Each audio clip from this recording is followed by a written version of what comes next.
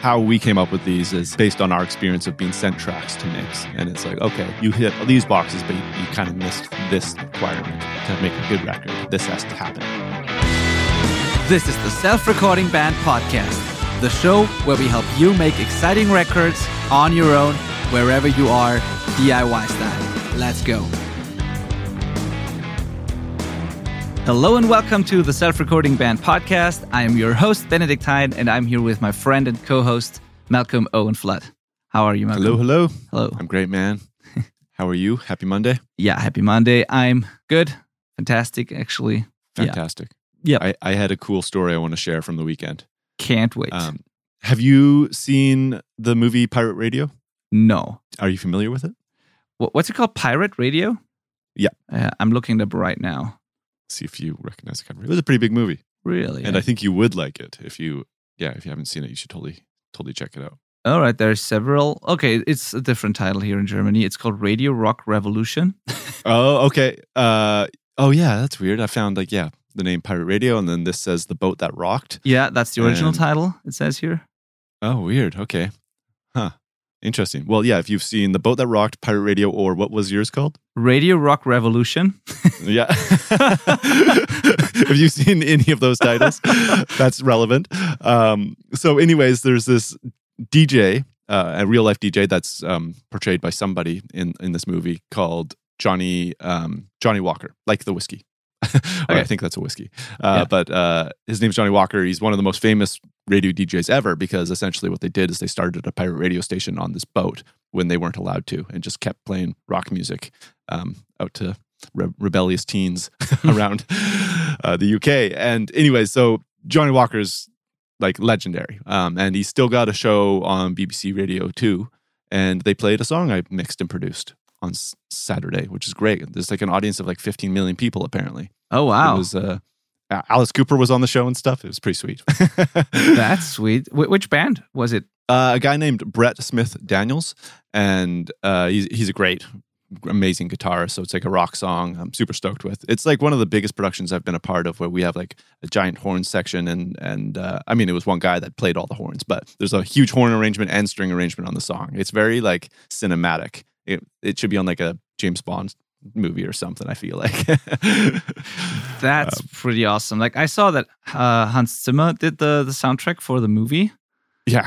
Which is also probably pretty good. Yeah. Definitely. So yeah, that was a cool thing that happened. Thought I'd share that. Oh yeah, absolutely. Congrats, man. That's like you've been doing some cool stuff lately. Like the last time we had the radio airplay for the Wet Future. Right. The band that you did, and now this. So yeah, stoked. Yeah, very stoked. Yeah. And Brett Smith Daniels is actually the artist that was featured on the radio this past weekend. He is self-recording a song currently right now, and I'm hoping I'm going to get the files to mix that this week. But he's going for the DIY thing that we're teaching, and I think it's going to be great. He's been sending me little demos along the way to see how it's coming along, and so maybe we can get that on the radio. I just want to get a fully DIY recording that I get to mix on the radio so bad. That'll just be like the biggest proof of our whole podcast. Absolutely. Like, yeah, as I said, that happened to me twice last year, which is awesome. I'm jealous. Every single time that happens is like, it's the best thing.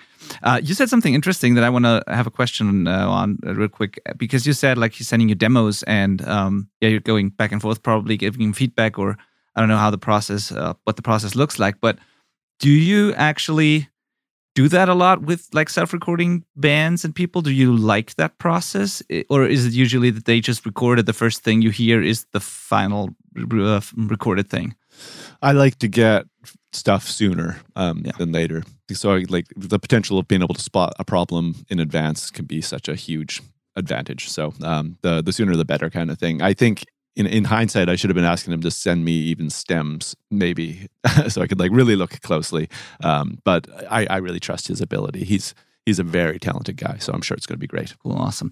Yeah, I'm asking because I found that I really actually enjoy that process a lot. It's like I always did it, but especially since I've stopped recording and like since I do only mixing mastering, I spent more time doing the remote production thing where like people send me demos, I give feedback, they refine, they send it again, I'll give feedback again, and we do it like that until we feel the songs are finished. and then they start recording, and maybe I even give feedback on the recording, as you said, like if everything sounds good. And I, at first, when my calendar was full with recordings and mixing and mastering and editing and all those things, I couldn't spend as much time doing that, and it always felt like it was pretty exhausting, and I always felt a little behind on that stuff.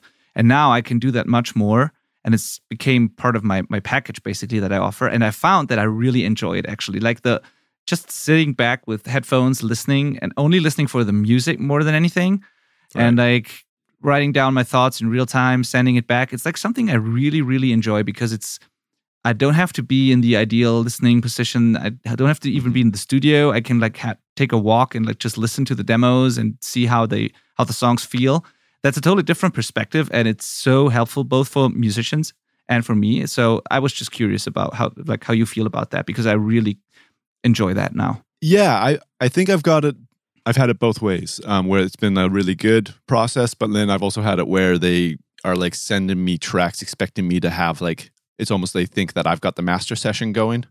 Yeah. For over like, you know, this undetermined amount of time that they're going to be recording. And like that doesn't really work. No. Like I can't, if I'm not the producer, I can't be organizing and worrying about editing all these tracks and stuff like that. It's just, it's a different mindset, you know, to be that person, and a different job entirely, as we've discussed. So sometimes there's some boundaries that have to get established. Be like, happy to look at these, but I'm just going to be like listening, you know, I'm not working the tracks yet until we're mixing, and I'll just be offering thoughts kind of thing. I have a related question for you now. Okay, yeah.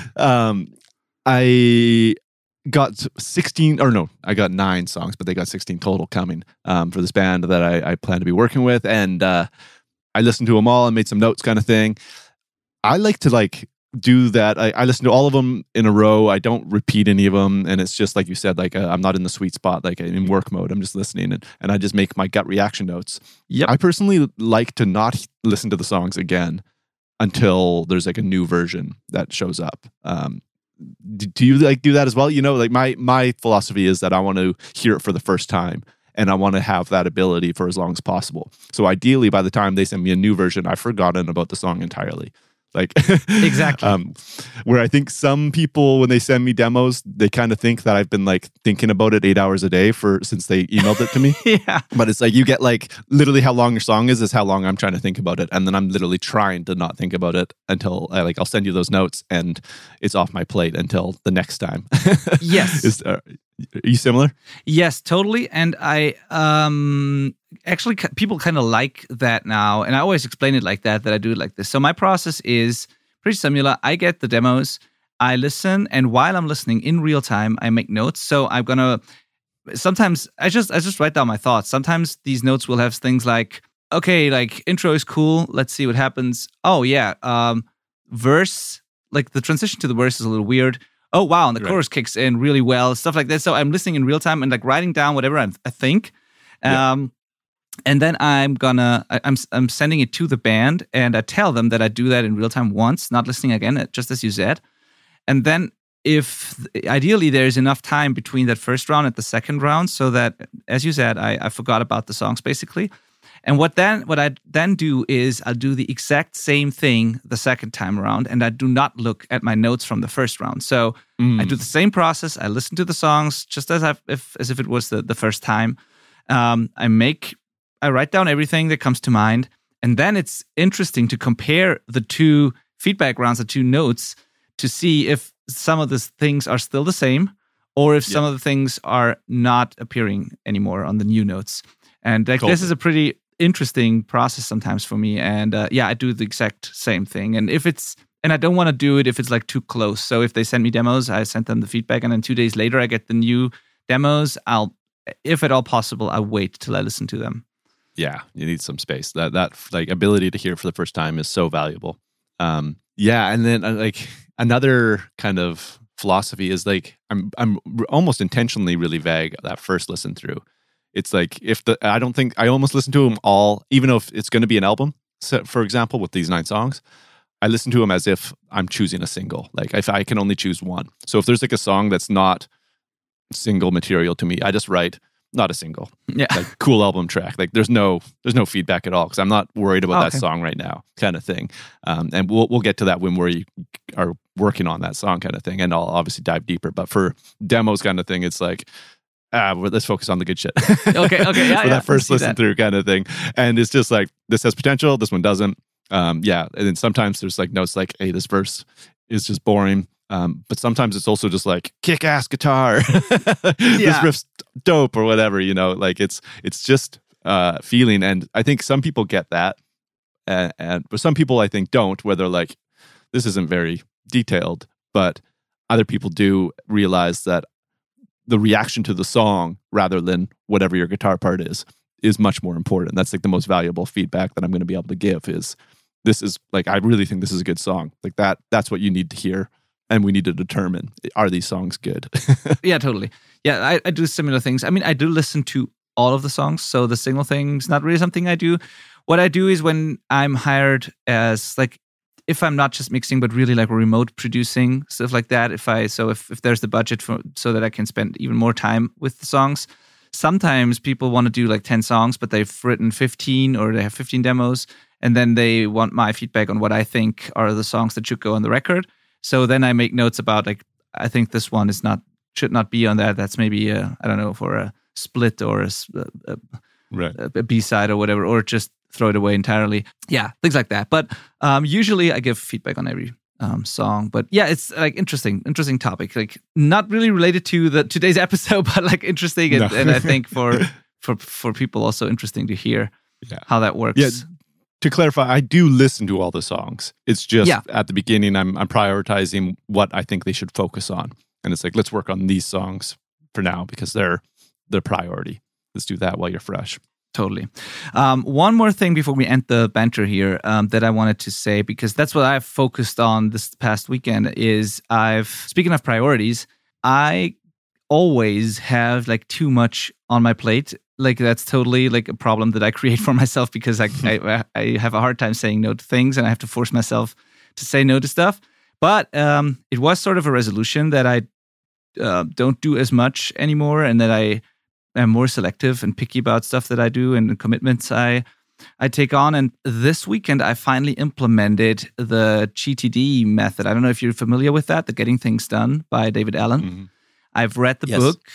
It was fascinating, like mind-blowing to me. And I don't know, it's not for everyone probably, but it like really speaks to me, to my personality type. I'm like an organizer and planner, and I really, really like his way of thinking and organizing things. So I took the time and implemented that system, and I feel so much more organized and better. And I feel like it's pretty dangerous because now I feel like I could take on anything because I'm so well organized. So I don't want to do that, obviously, but I feel like I'm much more in control of all the things that I already have on my plate. So I just want to say, if any of you feel overwhelmed with like music projects, or like you have a business or side business or a day job and a band and whatnot, and you're constantly feeling behind, give that book a shot. It's like a recommendation, really, that like just try, see if it works for you. Yep. It's called Getting Things Done by David Allen. It's been really, really cool for me. Yeah, it's a very well-regarded book, for sure. I almost wonder if it's been updated since I read it, because there was definitely some stuff that wasn't very modernized when I went through it. But there's always, in books like that, they're classics for a reason. There's always like such good concepts to cherry pick from, even if you don't take the whole system, right? I think it's been modernized. I think the last edition was like a couple of years ago, and like it has all the digital tools and everything in it that we can use today. So nice. Nice. It totally worked for me, and it's more of the mindset behind it anyway. So yeah. Just a little. There's that one, I can't remember the exact time he says, but it's like something like, if it takes less than, say, 60 seconds, just do it right now. Don't write it down on a list. The 2-minute rule. 2 minutes, yeah. And I've been trying to like work with that over this last week. Just like, there's no reason not to just do that one thing as soon as it hits me, where often there is a reason to delay. Like I try not to answer every email just as it comes in, because that's like reactive kind of thing. And I want to batch that stuff. But with, I don't know, like freaking washing the dish that I just used for lunch, like whatever, just getting that stuff. So there's not like these little clutters that are just never going to be our priority because they're not important, but they still have to get done. Yeah. It's like it's way too complicated to explain on this show. It's just something that was on my mind, and I thought maybe for some of you listeners, if you make a record yourself, it's a lot of organizing and planning to do, a lot of communication. You probably still have a job, or I don't know, whatever you do.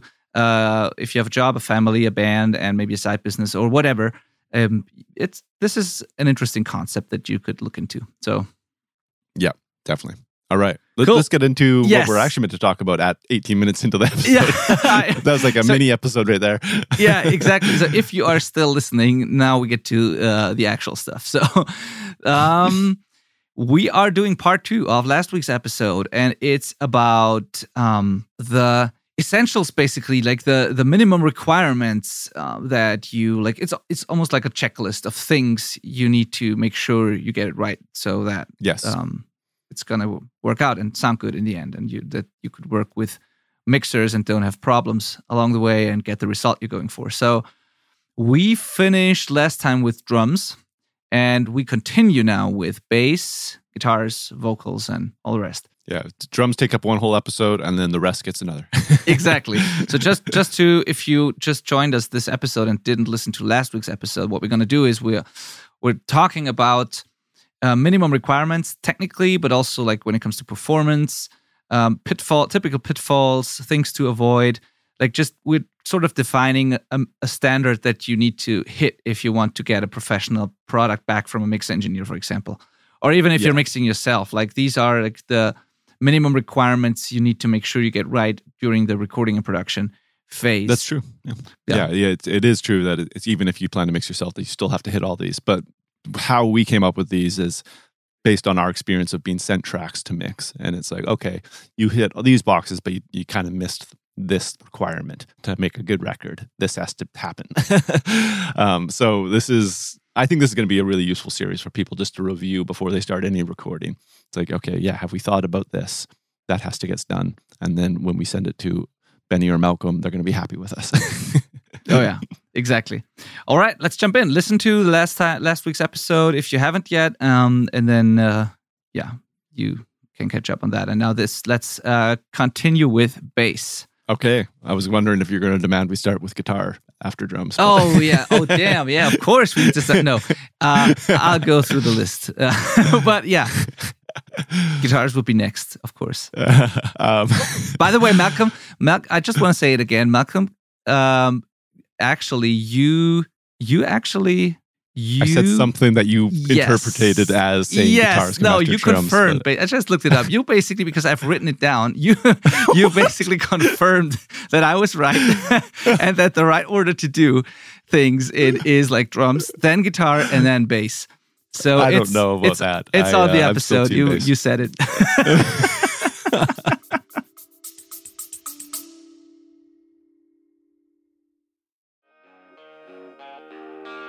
Hey friend, this is Benedict from the selfrecordingband.com, and if you are producing your own songs, I have a question for you. Do you ever listen to your music and feel like something is just off? Maybe the drums sound weak, or the guitar tone bothers you, maybe the vocals don't really cut through the mix, or the whole thing just doesn't sound finished and professional, but you can't really put your finger on it? I know you want to release big, punchy, professional sounding songs, right? The type of authentic, unique art that connects with your audience on a deep level. But you're just not sure what's missing with your recordings. Somehow you just can't connect all the dots. And I get it, the amount of things to learn and all the conflicting information out there can be really overwhelming. Especially if you're a lone wolf trying to figure it all out on your own, right? Now here's the good news. Whether you've been self-recording for years or you're just setting up your first home studio, I want to offer you my personal one-on-one help. As long as you are determined to put in the work, I'm offering a limited amount of free one-on-one coaching calls with me. On this hour-long call, we'll dive deep into your recordings and create a personalized roadmap for you to finally solve the issues you're struggling with so that you can release music that you'll be proud of forever. If you are ready to see and believe that it's actually possible to achieve your goals and make the records you've always wanted to make, then go to theselfrecordingband.com/call and apply for one of my limited coaching spots. I can assure you that making exciting and successful DIY records is very doable. We've done it, lots of other people have done it, you can do it as well. Talk soon. theselfrecordingband.com/call.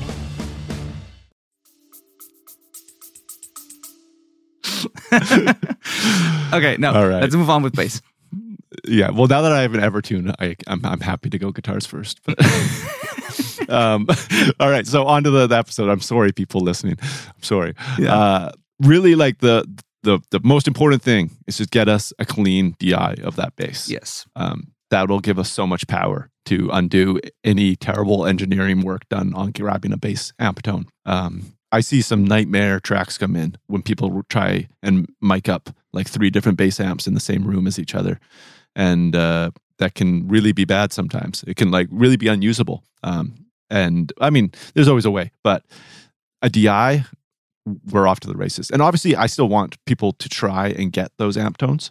Like ideally, you're sending us both a DI and an amp, but make sure that DI happens. That's so important. Yes, agreed. Nothing to add to this. Like with a bass DI, you can do everything basically in mixing. It's like, yeah, make sure that sounds great. Everything else is like almost optional, and you can really be creative there. You can do whatever you want with your actual bass tone and just send it as a reference or hoping that it can be used. As long as you have a clean, great sounding DI, you're free to do whatever you want with the bass tone. Yes. Yeah. Bass is this weird thing where there's not a lot of variables in that. It's not like a drum kit where we have all these different mics and phase and stuff like that we're always having to worry about. So it's much less complex. You don't need a huge amount of a gear investment to get a good bass recording done. But knowing what to listen for as you produce a bass track is something that takes years of experience to really understand and hear the way that pros do. And I don't even know why that is, but it just is. And so bass DIY recording is kind of routinely not awesome, which obviously we're trying to fix. Yes. Yeah. We have a whole episode on, or maybe multiple episodes at this point on bass that you should definitely check out. If you go to the show notes, by the way, which is theselfrecordingband.com/58, the show notes for this episode, there are always related episodes, links to related episodes in the show notes. So you'll find the bass episodes that I just mentioned there, and you can like have a listen because bass is really, really, really important, and people often get so much wrong about it. Yeah, definitely. All right, our favorite thing to say. You need new strings if you record bass, definitely. And probably a new pack of strings for every new song, at least. Or most of the time. Yep. At least replace that lowest one if you're hitting that all the time. That would be very wise. So we've said that 100 times. I'm not even going to beat it down. Yeah. New strings. And then in tune. When we say in tune, we really mean it with bass. And this is, in fact, why Benny likes to do bass after guitars, but it's also for the same reason why I like to do it first. That's the best thing about this. We're doing totally opposite things for the same reason. But yeah. One of us in Germany is wrong. But yeah, just like literally you got to be watching the tuner for every note you hit kind of thing. And tuning for each note if it takes it. Your instrument needs to be set up very, very well. Just that intonation is so important for a great sounding record. So don't underplay that. If you haven't checked the intonation on your instrument before you record, you screwed up. Do it again.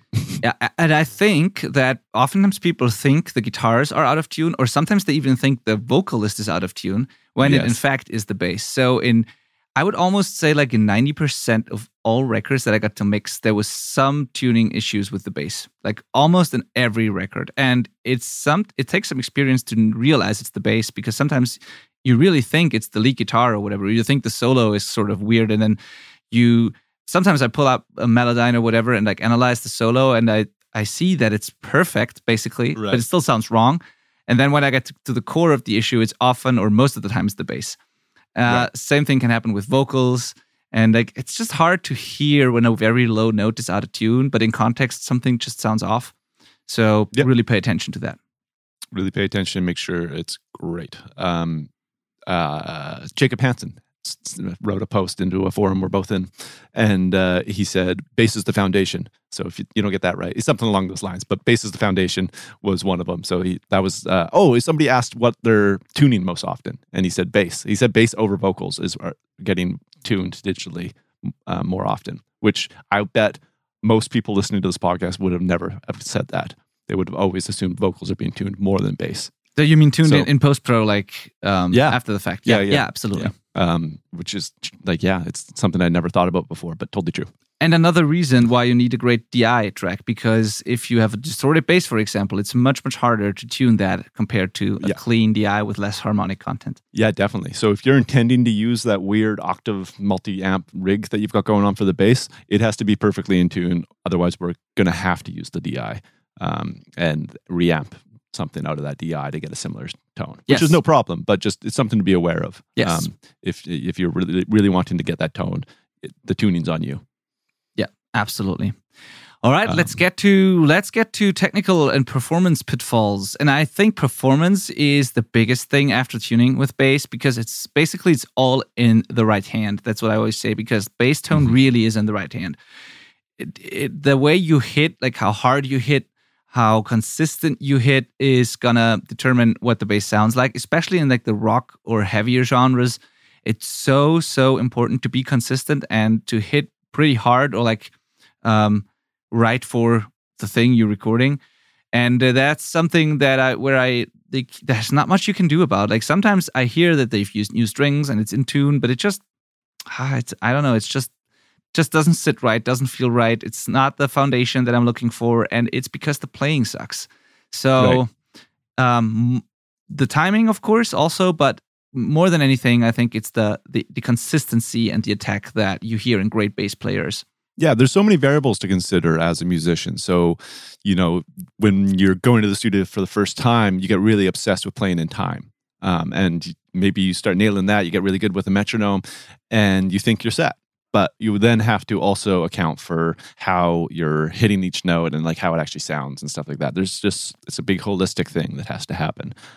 So yeah, it's all in the right hand. Shout out to our listener, Richie Jackson, who I know is recording, I think today, maybe that was on the weekend. But he messaged me saying that he's been practicing his down picking like crazy, and getting his right hand in shape for it. And I was like, yes, good job, man. Yes, absolutely. Yeah, that's a good point. Like down picking with guitars, and we get to that maybe even more so in palm mute parts and stuff like that, but also with bass, if it's not really super fast, so if you can pull it off, at least try like doing downstrokes for some parts instead of like the alternate picking stuff. Sometimes it depends. Sometimes the up and down sounds better, but at least try what sounds better, and don't automatically do the whatever feels easier, or like don't go the easy route. See if downstrokes maybe sound more consistent and powerful. The reason downpicking seems to be popular is that it is, in general, more consistent sounding than alternate picking. It just kind of does that for you. So it's a kind of almost a trick to get a more consistent sound, is just forcing yourself to downpick as much as possible. Yeah. When I get tracks from really great bass players, especially also in the rock or heavier genres, but like in general, sometimes they play so consistently that it almost sounds like a MIDI bass or like a program bass. Like I had that sometimes where I was like, wow, this is almost like, I don't know, this is super human sounding in a way. It's like some people can pull that off where every note is exactly the same almost. And it might sound weird or like sterile or robotic on its own, but in the context of a song, most of the time, it's just the foundation you need. So yeah, definitely. I totally agree with that. Like MIDI bass, I actually quite love. I've gotten to use it a few times this year already, and it like has really done the job well. But I wish I could humanize it a little bit. But honestly, I'd probably only, like if there was a humanized knob, I'd probably dial it back 5% from perfect. That's all I'd want, like just that slightest bit, because and then vice versa. When people send me tracks and they can get it to like damn near perfect sounding, like in human, like you said, it once it's in the mix, it's like, oh my God, this is great. Oh yeah. Totally agreed.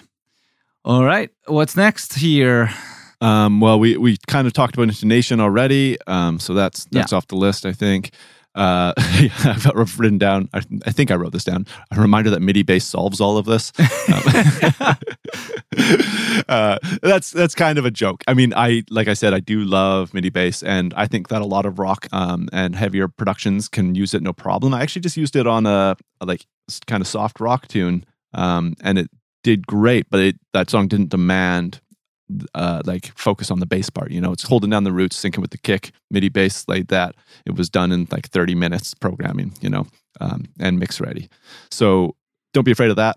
You also, again, another situation that gives the mixer a lot of power, because we can swap out the bass itself for a different virtual instrument.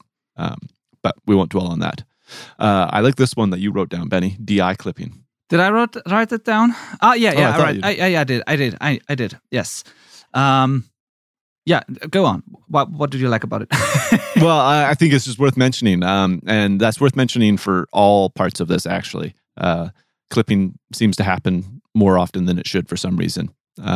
But so clipping can sound good. We have to kind of establish that, I think. Especially clipping the DI can be cool.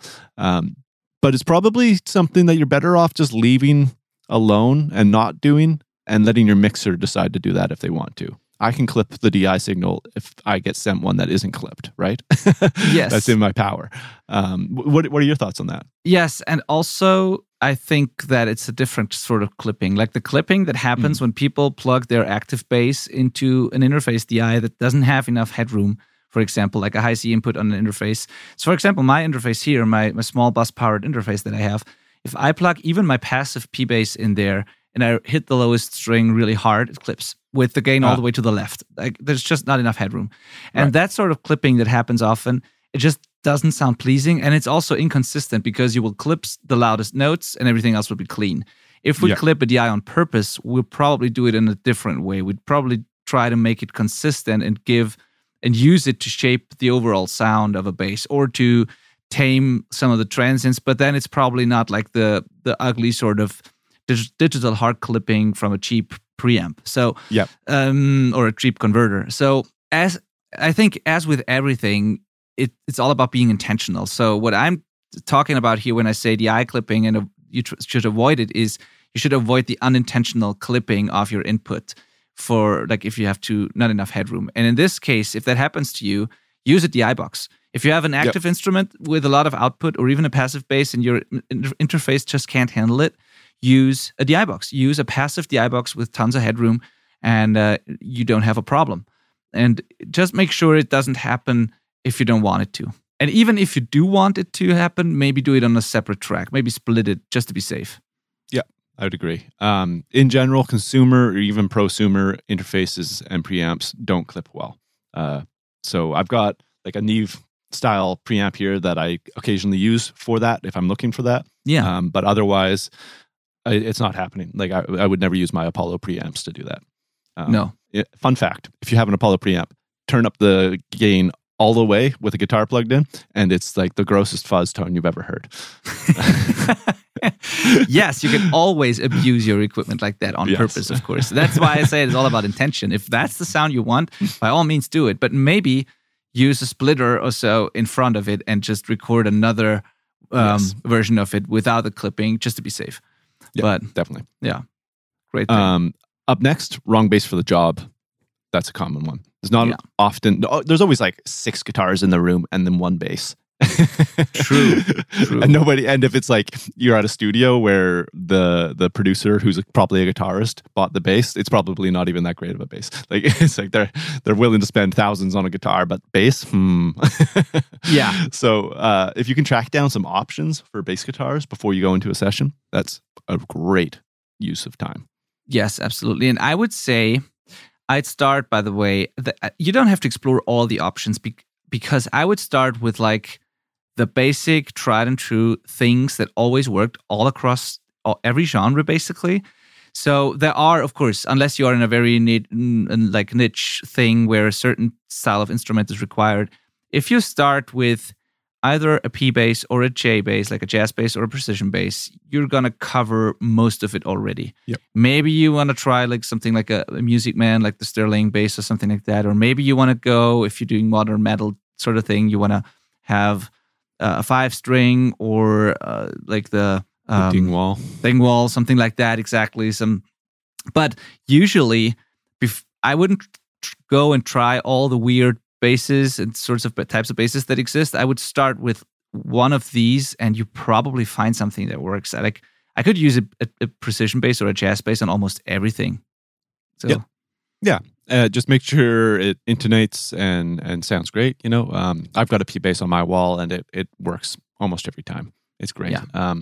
I think when you're choosing basses, you also need to consider scale length and tuning, and make sure that you can actually play in tune at the tuning that you want to do. That's been actually going back to MIDI bass real quick. That's one reason I end up using MIDI bass sometimes, is that we're in a low tuning that the instruments that are available to us aren't great at going to. So MIDI bass lets us get there and still have that tuning stability. Yes. Yeah, exactly. For super low tunings, consider a 5-string or like all sorts of things. That's a little outside of the usual stuff. So, but yeah, totally agreed. Yeah. Cool. Wrong bass for the job. I mean, it's obvious. Then wrong person for the job. That's an interesting one too, and that can happen. Happens pretty often, actually. Sometimes your rhythm guitar player is the better bassist, for example. Again, this goes back to it's all in the right hand. And pretty much somebody in your band is going to hopefully have a monster right hand, and you should take advantage of that because it will transform how your records sound. Yep, absolutely. Sometimes it's the other way around. Sometimes the bassist is really, really good, and like the rhythm guitarist has some timing issues or not, it's just inconsistent or is not hitting hard enough. Sometimes if the bass player can play guitar, sometimes it's worth trying the other way around. But anyway, just figure out who is probably the best person to do it. And if you can, like, just leave your ego outside the studio or the jam space, because it's like it doesn't help the record, and no one cares in the end who has played that bass. No one cares if it's MIDI, if it's the bass player, if it's the guitarist or the vocalist. It like all that matters is what comes out of the speakers, as always. So yeah, I know it's not hard. It's not easy for a lot of people to do, and everyone's passionate about the record and the band, and I totally get that. But have a conversation about it. And if you really feel like the bass player is not the best person to play bass in the studio, maybe try and have another person do it. Definitely. Better's better. Yeah, absolutely. Okay, cool. So we skipped one thing here that I want to go to real quick, and this is not enough top end and mid-range in a bass tone. We have an entire episode on that, so we don't have to say much about it. It's episode 12. So if you go to theselfrecordingband.com/12, you'll find that episode, or on your podcast app, just go to episode 12. Right. It's called Bass Tone is More Than Just Low End. And it's about this. So sometimes people think if they have a thick, big low end, that's all they need, but they're lacking top end and mid range. Oftentimes that comes from using old strings. Sometimes it comes from sometimes they dial back the top end on the bass itself because they think it's like noisy, or sometimes people don't realize that this stuff can actually be useful. But when in doubt, leave that stuff in. We can always make it duller and filter it out. But if it's not there, if it lacks the harmonic content, if it lacks the top end, the clarity, there's only so much you can do as a mixer. You can't bring back what's never been there. Yeah. So when in doubt, I'd always track a brighter bass. Definitely. And send that to the mixer. Yeah. That's all I have to say. I agree with that so much. It's so much of that energy and punch is that top end and higher mid-range stuff. And that's a reason why picks get used so often in the studio, actually, is because it just adds that attack, which is so useful for us mixing. It really lets us lock it in with a kick drum or a snare drum. Actually, we can really blend those two off of that transient stuff. And picks also help things be more consistent in general too. Yeah, in general. That being said, like if you already know you don't want to have like a bright or clear bass tone, if you're doing some indie stuff where you want a really mellow, really like dull sounding bass or whatever, just record a clean DI with all the mid-range and top end and do it on a separate track with whatever amp settings you want, or filter it or do whatever. Just to be safe, include the clean, clear DI. And I always think about it in the way that if you think about what a low piano note sounds like, the clarity you get on a piano, that's what your bass should sound like most of the time. So I don't know, that's the closest thing I can compare it to. Like a I deep totally agree. a deep note on a piano. That's basically the bass sound I want, the clarity I want. Yeah, and consistency like that as well, where it sounds like that big full thing each time you hit that key on a piano. Yeah, exactly. All right, cool. That's it for bass, basically. Yep. Now we'll be doing guitars, which is going to have a lot of overlap with bass. Yeah, that's going to be a short one. Yeah. So clean DI, same thing. Reference tone track plus DI. Great amp capture is always good, of course, but just include the DI to be safe. The amp capture could be used, could also just serve as reference. Yep. So both should be possible for most people. Don't only send the DI because then you have to guess whatever guitar tone you want it. So that's not good. Yeah, unless it is like, because sometimes DI is a tone that people go after. You know? So if that's what you like, a J bass into a DI really has a sound, I find, kind of thing. But with really guitar, it's rarely the case, I think, right? Yes, exactly. Yeah. Actually, when I worked with Spiritbox, who I think we've talked about on this before, they had backing tracks. We were doing like a live recording session, and they had like backing tracks going and stuff, and there was some clean parts. So he was playing like this crazy distorted stuff, and there's like a clean ambient thing going over top of it. And we did a pass through, and that track played, and I was like, hey Mike, I think like there's meant to be some amp model on this DI track because it like the clean track just sounds like a DI. And he's like, no, that's kind of what we do in this genre. We just throw reverb on a DI for the cleans. I was like, all right, there's something new every day. Yeah. I mean, I could totally see that, and sometimes I could also imagine like for, I don't know, funk or anything where you needed a clear attack and basically just a clean percussive sort of guitar sound. DI is a great thing because you have all the transients, all the punch, all the percussiveness. So yeah, I can see that. Yeah. That's a funny story. I didn't expect it but with Spiritbox though, but yeah. Yeah. So important one you've got down here is wrong pick choice. Really easy to overlook that. A guitar pick transforms the attack of a guitar, and again, that's something that's really, really great for a mixer to be able to use, and it's something we can't really change necessarily. We can't really change like how the harmonic transient of a guitar sounds once you've recorded it that much. So choosing the right pick makes a big difference. Yeah, choosing the right pick and holding it at the right angle as well, like hitting the string at the right angle. The combination of those two makes such a difference. And there's basically two angles that or two perspectives that I look at it. And it's the first one is how precise the attack is, or how scratchy it sounds, for lack of a better term. Like you could choose a pick and hold it in a way so that you have a really clear, sharp, short transient, especially with palm mutes or like leads or anything with a clear attack. Not so much like with open chords, but like with palm mutes or single notes, stuff like that. Or you could have a longer sort of attack, or a more scratchy attack that just, I don't know how to describe it, but you know, the sound of like scratching along the string. When palm mutes do the thing, you know what I mean? Yes. So that can be desired or not, and it's the result of pick choice and the angle you hold it, basically, and how hard you hit also. But like this can really be manipulated by choosing the right pick or changed. And the second perspective is sometimes you have, especially with leads, you get weird squeaky noises that are pretty annoying, that sometimes you don't hear them right away, but once you notice it, you can't unhear it, and it's like really bothering you, and you can't get rid of those squeaks and squeals and stuff that shouldn't be in there. And that is oftentimes also the result of picking the wrong pick. Like one pick could do that, and another pick could totally get rid of all this, or help you get rid of all this. Yep. Yeah, it's really important. The thickness of the pick will also affect how consistent you play. So keep that in mind. Oh, yeah. It's a reason that I gravitate to thicker picks. I find that they are generally more dynamically consistent. But that said, there's always a time and a place for a soft pick. Yeah. That's a good thing you bring that up, because most people, when we talk about pick choice, they think of different thicknesses probably, and they have their model of pick that they just like. But we're talking material. We're talking thickness, but we also talk material and shape of the pick. So you could have like a jazz pick, you could have the standard Tortex, there are different shapes, and it all matters. So it's the shape, it's the material, and it's the thickness. So don't just use whatever you like and then use varying thicknesses. Just try different picks, completely different picks, shapes, and materials as well. Yeah, it's good to have a little container of options sitting nearby, and always have a green Tortex handy. Yeah, that's like tried and true, the most commonly successful one. Not always, but it definitely seems to win the most. And I think like most engineers would agree.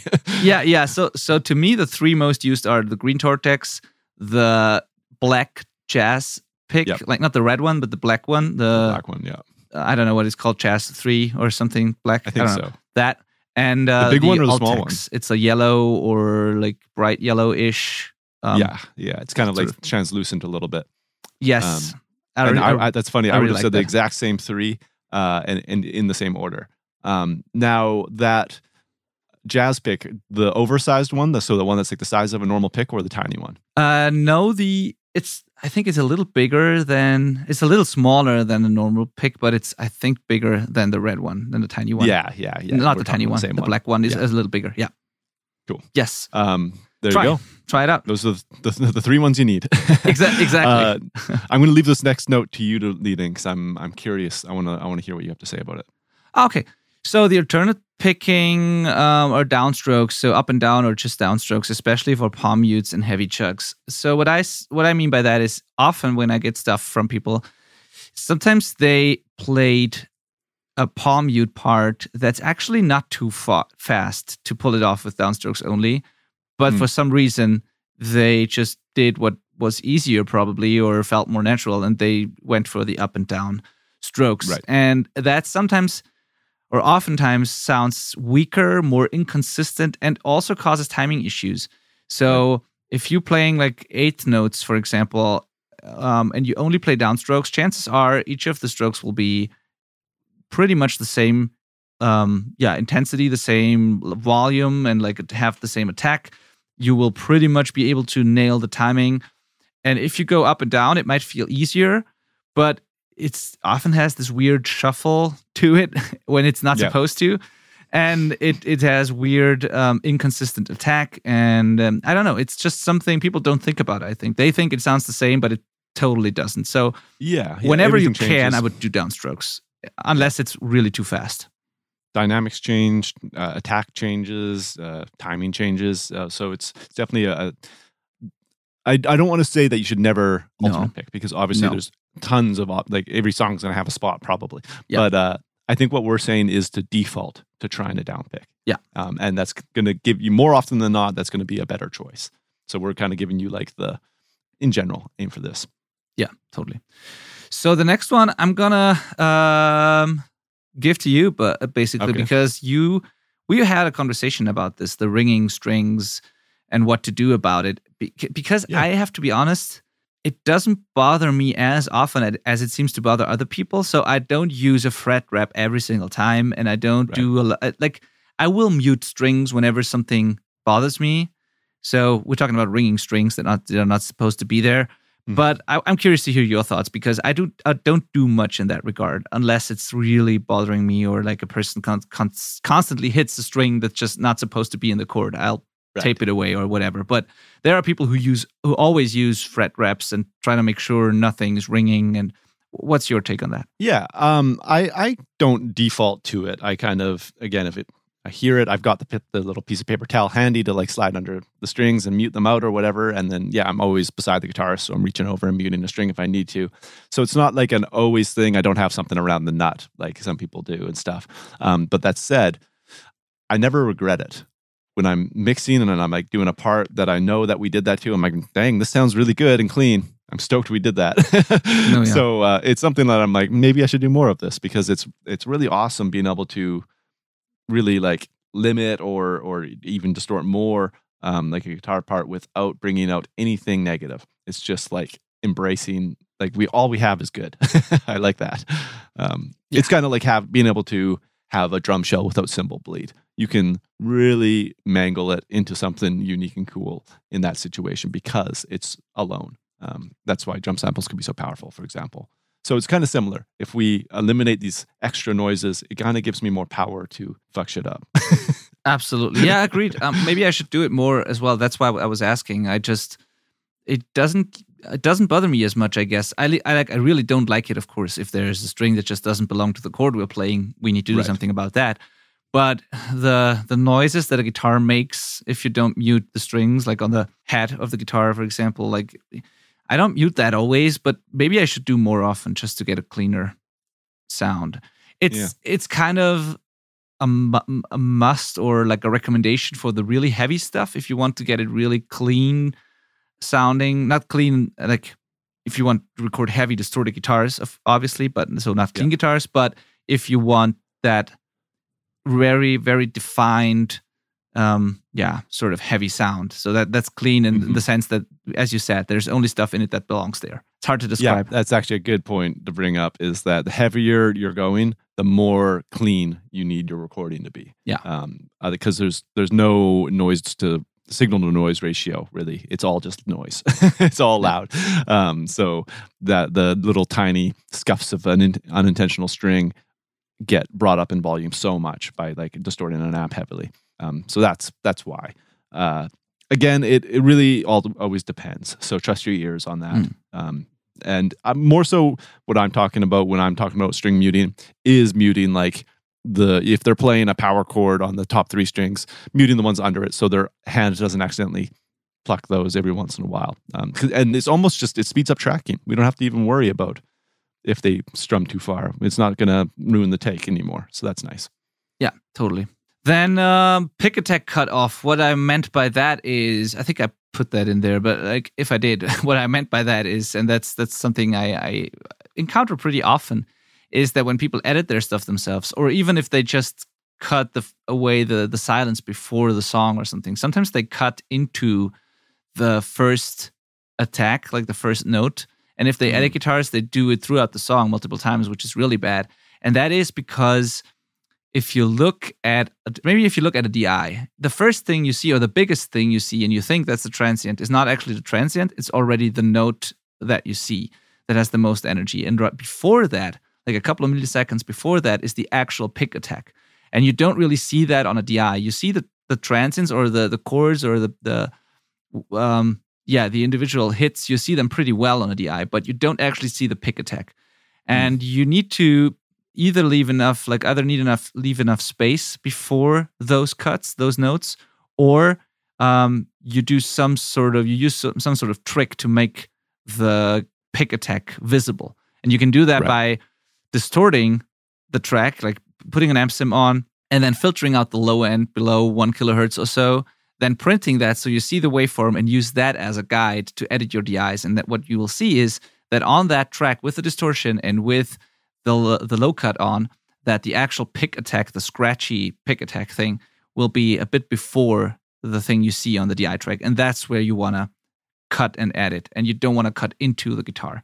So that's just a little help here. Like you can do it without that trick if you just get some experience. But just know that you absolutely don't want to accidentally cut into the pick attack. Agreed. Yeah, it's that's again just another experience thing, and you learn to kind of be able to just see what you're actually meant to be looking at. But it is deceiving until you figure that out. Yeah. And by the way, if you're not editing yourself at all and just sending the whole raw thing, don't leave a couple of bars of space before the first note. Like there's no reason to cut to export from bar 1, beat 1, bar 1 of the song. Like you can have as many bars as you want before the song, basically. Just so some people do that for whatever reason, but there's no need to do that. Just include 2 bars of silence to be safe, and we're good. And a longer fade out as well than you think. Yes. Same. Yep. I don't think we need to spend time on this next thing because we already said it, but let's just say it. The wrong guitar for the job. This is also just as common, or maybe more common than even having the wrong bass for the job. Guitarists are so preferential to their live guitar, but the live guitar is probably got destroyed frets and is terrible in the studio. Yeah. So you have some guitar options and different pickup options. Sometimes single coils are exactly what you need. Sometimes humbuckers are. Sometimes active pickups could be the sound you need. And then wrong person for the job, of course, is still relevant. Yeah. Wrong amp for the job is a real thing too. But if you're giving us a DI, that's why, again, the DI is so important, because we don't expect you to have a wall of different vintage Marshalls and stuff to shoot out and figure out while you're in the studio. So if you give us a DI, a mixer can do that for you. Oh yeah, agreed. You know what? I think, despite what we said in the beginning, we should maybe do a third part of the series, because we are close to an hour with this episode, and I don't feel we should rush it. You shouldn't treat vocals as an afterthought that we just burn through real quick, because it's just so important and so much that can go wrong. Yep. Let's do a dedicated episode on vocals. I'm down, and we do have keys to cover, although that will be very quick. Yeah, exactly. So yeah, we'll wrap those up into part 3. Yes, it's better for you as a listener if we do that. So sorry, we said we're gonna do, but it's gonna be 3. And I think this is probably, to be honest, one of the most helpful series of episodes that we've did so far. We covered so much in these 3 episodes. It's pretty cool. So stoked. Yep, I'm so excited to have all 3 of these out, because whenever somebody starts a project, it'll be like, listen to these 3 in order and make notes. Yes. It's like the most important thing you could do before you go into the studio. Yes, totally. So one more thing before we wrap it up here is, or actually 2 more things. As always, I'd love to see you in our Facebook community, or we'd love to see you in our Facebook community. So if you go to theselfrecordingband.com/community, you will be forwarded, redirected to the Facebook community, and you can join that. It's free. It's a great place to hang, to ask questions, to get feedback on stuff you're working on. Join us there. That's the one thing that I wanted to say. And the other thing that I wanted to say is, as last episode, I already mentioned it, we have a gear guide. It's called the Essential DIY Recording Gear Guide. And you get it if you go to theselfrecordingband.com/gear guide.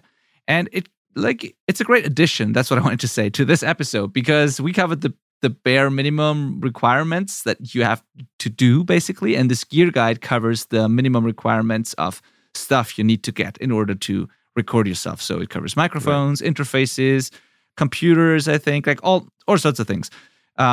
It's free. Download it, theselfrecordingband.com/gear guide, and pair this with this 3-part series of episodes, and you're off to a great start, I think. Definitely. All awesome. Right. Well, we'll be back with some more next week. Exactly. See you. Bye. Thanks for listening. Bye.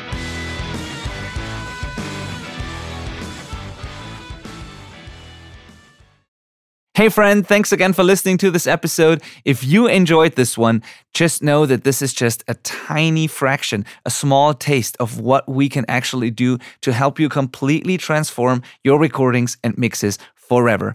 If you are really serious about your music, if you want to reach your goals as a self-recording artist, then please apply now for the Self-Recording Syndicate, our coaching program that takes you from where you are to being able to completely independently produce and release exciting sounding music forever. If you join that program, you're going to be part of a very, very passionate, dedicated, committed group of self-recording artists from all around the world.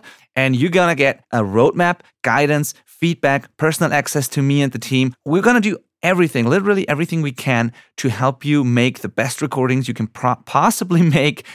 And it all starts with a free first call, completely free, no strings attached. Best case scenario, we're going to end up working together and we're going to completely transform the way your music sounds. Worst case scenario, you're going to get an hour of free coaching and an action plan that you can then take and implement on your own. So if that sounds interesting to you, get started now with your first completely free call by going to theselfrecordingband.com/call, or just click the link in the show notes. See you next week.